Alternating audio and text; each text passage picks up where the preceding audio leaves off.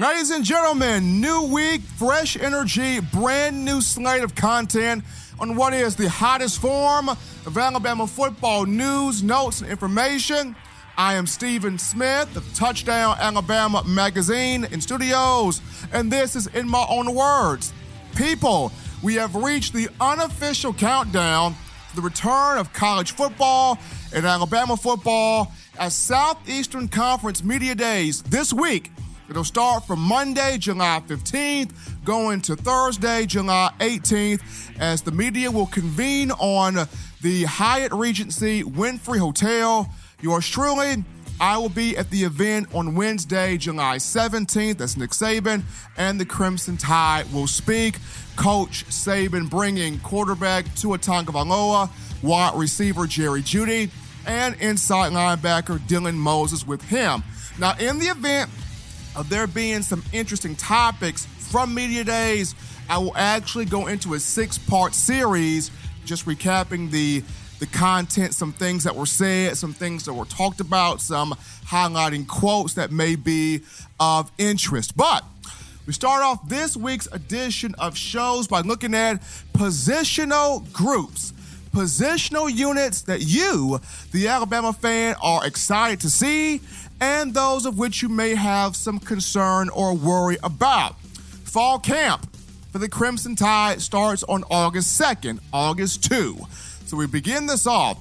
Positional units you are excited about, you are happy about, you have no issues with. These are areas of strength and those that will be areas of concern. Now, just because they're areas of concern does not mean there will be a detriment for the entire season. As always, Alabama tends to find a way to make those weak areas become strengths throughout the course of the season. But as we enter into fall camp, we're in preseason right now, but as we enter fall camp and go through the first couple of games of the season, these areas will be some of concern just due to uncertainty. You don't know what's going to happen. So starting this thing off with my areas of strength, as I'm running them across the screen here, we got starting quarterback, wide receiver, running back, offensive tackle, outside linebacker, and secondary. Saying that one more time. The areas of strength for Alabama: starting quarterback, wide receiver, running back, offensive tackle, outside linebacker, and defensive secondary. Starting quarterback, that's self-explanatory. Tua Tagovailoa back as a junior, consensus All-American, Heisman finalist from a season ago. I mean, here was a guy that for the first 7 to 8 weeks of last season, he was eating up college football. He was destroying defensive secondaries. He was literally running away with the Heisman Trophy. Unfortunately, got hurt, went through a couple of injuries, and despite playing through the pain, he was not the same guy that he was through those first 7 to 8 games. But even with that, Clemson is excited about Trevor Lawrence. Georgia really likes Jake Fromm. Oklahoma is high on Jalen Hurts. And despite the amount of FBS Division I football teams that have an elite quarterback, Alabama, Nick Saban, and this fan base feels like it can put Tua Tagovailoa up against anybody else in college football, and they like their chances. Here's a guy in Tua this past year: 3,966 passing yards, 43 touchdown passes, 48 total scores to just 6 interceptions. He can stay healthy. Offensive line can protect him. This will be a marquee, big-time year for Tagovailoa as he gets set to finish the deal and win a national championship as a starter. When you drop down to the wide receivers, Holloman Wiggins, who comes over from Virginia Tech, and Steve Sarkisian as the offensive coordinator and quarterbacks coach, these two have inherited, unarguably, the most experienced, talented, big play, deepest group of wide receivers in all of college football. You got the main four, the quartet of Jeudy, Ruggs, Smith, and Waddle. They're all dangerous. They all bring something unique to the table. Jeudy, the ringleader of the bunch, 68 catches a year ago, 1,315 yards, 14 touchdowns, All-American, and Fred Biletnikoff Award winner. Behind those four, you have your second tier, Xavier Williams, John Mechie, Slade Bolden, Tyro Shavers. Deepest bunch in college football, wide receiver of strength. You go down to running back. I put an asterisk by this position, and the reason why I did that is Najee Harris and Brian Robinson are both fantastic backs coming into their junior year. Both guys are strong in between the tackles. Both guys possess a lot of athleticism, but yet and still both guys are 220 pounds plus. They're bruisers. They will be able to grind out yards behind the beef on the offensive line. And despite how great those two guys are, when you look at what Josh Jacobs brought to Alabama this past year, when you look at what Kenyon Drake gave the Tide in years past, Alabama has to have that guy that gives you a change of pace, a unique look, a different element, a different dynamic to keep defensive coordinators off balance. They need a big year from Trey Sanders, the true freshman at 6 feet, 214 pounds, the 5-star coming in from IMG Academy in Bradenton, Florida. You need a big year from Trey Sanders. I mean, here's a guy that guys right now are comparing to the likes of Todd Gurley and Alvin Kamara in terms of his hands, catching the ball out the backfield, the speed, the burst, the explosion, the acceleration. So as great as Najee Harris is, as great as Brian Robinson is, they're going to need a big year from Trey Sanders, who is competing with the likes of Tre'Davious Townsend and Jerome Ford to kind of be that guy to fit in that Josh Jacobs role. Moving on down, offensive tackle strength. You return Jedrick Wills, who started all 15 games at right tackle a season ago. He's back at right tackle. Alex Leatherwood, who sacrificed and played right guard a season ago. He's a natural left tackle. He's moving back into his big-time spot, taking over for the departed Jonah Williams. Now, after those two guys, you have a lot of depth at that position, whether it's Matt Womack, Scott Lashley, or you have a number of freshmen that can play that spot, whether it's Amari Kite, Evan Neal, Pierce Quick. There is experience, but there's also depth and big talent at offensive tackle. Next group, you got outside linebacker.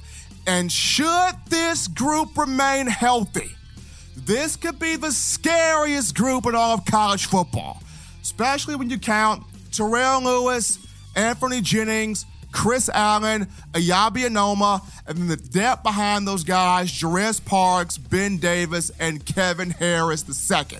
Should this group remain healthy, with the coaching of Sal Sunseri, the attacking mindset of Sal Sunseri, this group stays healthy. This is the scariest group in college football. And then last but not least, you got the secondary defensive backs. So much talent, so much experience coming back. Trayvon Diggs, Xavier McKinney, Jarrett Maiden, Patrick Surtain II, Josh Jobe, Jalen Armour-Davis. There's a number of freshmen coming in, led by guys like DeMarco Helms, Jordan Battle, Marcus Banks, Brandon Turnage. I mean, need I say more? This is a deep group. This is an experienced group. This is a talented group. This is a hungry group.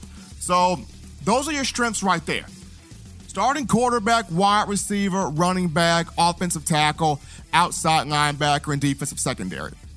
As we look at the weaknesses here, and once again, there are weaknesses because, uncertainty. You don't know what's expected to happen, but these can quickly become strengths through the course of a season. So these are coming up on screen.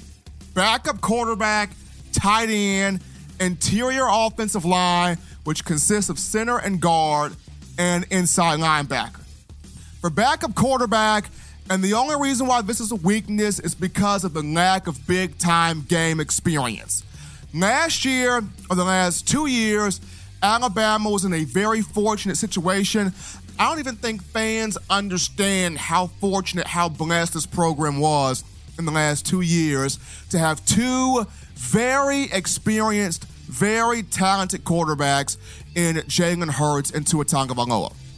The closest analogy I can give for that would be what the Philadelphia Eagles have had the last couple of seasons. You had the face of the franchise, the meal ticket, the prize, the headline name in Carson Wentz. He's the one you cared about the most. And then you had the insurance guy in Nick Foles. He wasn't the headline name. He wasn't the prize. He wasn't the big guy. He was the insurance policy, but he was someone that if you were to lose Carson Wentz, you had no problem putting Nick Foles out there because he has the experience and because he has the ability to get you where you need to go, that being a Super Bowl championship, or better yet, a big run in the playoff, and that's what happened. Carson Wentz got hurt in 2017. You put Nick Foles in there. He carries you to the Super Bowl. Carson Wentz gets hurt again this past season. You put Nick Foles back in there, and he's able to get you to the playoff and almost another shot at the Vince Lombardi Trophy. It's the same thing with Alabama. Jalen Hurts was the starting quarterback in 2017. Gets him to the national championship game. Struggles against Georgia. Tua Tagovailoa comes off the bench. The rest is history. Bama wins the national championship. This past year, Tua's the starting quarterback. Played tremendously well through the first 7 to 8 weeks of the season. Battled some injuries against Georgia. Struggles in the SEC title game. Jalen Hurts comes off the bench. Rescues the team. Gets the program to the college football playoff. Jalen Hurts gone to Oklahoma. Now, your backup quarterback situation, you got Mac Jones, Tua Tagovailoa, and Paul Tyson. All three guys are good. All three guys bring a big-time skill set. Mac Jones right now is the main guy in the clubhouse. Redshirt sophomore out of Jacksonville, Florida. Nick Saban has mentioned all spring, he talked about how we got to give Mac Jones every single opportunity to show us he can run this offense, he can run the system. He's been training all summer long to get himself in the right frame of mind and the right possible shape to get this thing done for Alabama. It's a weakness right now because of uncertainty, but backup quarterback, I think Mac Jones can get the job done. Tua Tagovailoa, Paul Tyson trading as we speak. Moving on down from that to tight end. This is a depth issue because not only did you lose Irv Smith Jr. to the NFL, you lost Hale Hinchis also, and you return Miller Forrestall, the former 3-star recruit in the 2016 class from Cartersville, Georgia. He's got a lot of talent. Had a big freshman year in 2016, 5 catches for 75 yards. Got hurt in 2017 against Colorado State, an ACL, missed the remainder of the season. And Irv Smith Jr. took over in 2018, but Forrestall's back. He's added some healthy weight to his 6'5" frame. The coaching staff very high on him. They believe he's going to have a big season. But behind him is where the lack of experience comes in. You had to move Cameron Latou from outside linebacker to tight end at 6'5", 247 pounds. He's got the size. He's got great hands. He's adjusted well to the position, played well all spring. But is he ready for the big time? Is he ready for the regular season? These questions will be answered once fall camp gets in and the first games of the season are played out.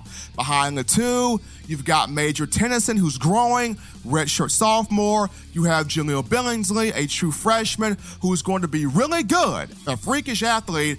Alabama may try to carry him slow. We'll see what happens, but the Tide recently has lost Kedrick James, the junior from Waco, Texas, somebody of whom this program had a lot of high hopes and high expectations for. He is currently in the transfer portal. Was facing or going to face a 4-game suspension anyway due to an NCAA situation, but right now in the transfer portal. Moving on to the interior offensive line where center and guard is concerned. Alabama losing Ross Pierschbaker, somebody who played 3 years at left guard and started all last year at center. He's now in the National Football League. You lose Lester Cotton and Josh Casher to graduation. And despite the fact that Chris Owens worked well all spring, is he ready for the big time? The redshirt junior out of Arlington, Texas. That remains to be seen. At your guard positions, you got Emil Ikior Jr., who more than likely will play left guard. Matt Womack, who will more than likely play right guard. You have worked Evan Neal on the inside, though he can also kick out. Just a bunch of moving pieces. You're not certain who's going to play at what spot, but there's depth there, just not much experience. And then last but not least, an inside linebacker. Who helps Dylan Moses? That's the $1 million question. I like Alakeho physically, mentally. Is he ready to go? I like the experience of the system that Josh McMillan has. Can he become more than just a plug-and-play guy? We'll have to see. And then there lies Shane Lee, the freshman, of whom I really, really like. Will Alabama throw him into the fire? Remains to be seen. But I like Dylan Moses. He's the leader. He's the anchor of this group. But who will step up to help him? So once again, going through the weaknesses now: backup quarterback, tight end, interior offensive line play in terms of center and guard, and inside linebacker. Doesn't mean that these groups will struggle the whole season. Just right now, uncertainty, don't know who's going to be at which spot, but it could potentially grow to being a strength. That's going to take us to our first break here on In My Own Words. Don't touch that dial, ladies and gentlemen. As always, you check out for Touchdown Alabama Magazine app. Do the right thing. You download this on your iPhone if you're rocking Team Apple. Google Play Store if you got the Android phone, giving you all your Crimson Tide news, notes, and information. You subscribe to TD AlabamaMag.com, and also subscribe to Touchdown Alabama Magazine on Facebook. Not on Facebook, on YouTube, Getting with the site has got over 1 million video views. Upon our return, we dive into the guys that could bring the biggest pass rush for Alabama. How many sacks could we see in the upcoming season? Who could be the biggest sack leaders in the upcoming season? Don't touch that dial, folks. We're coming back.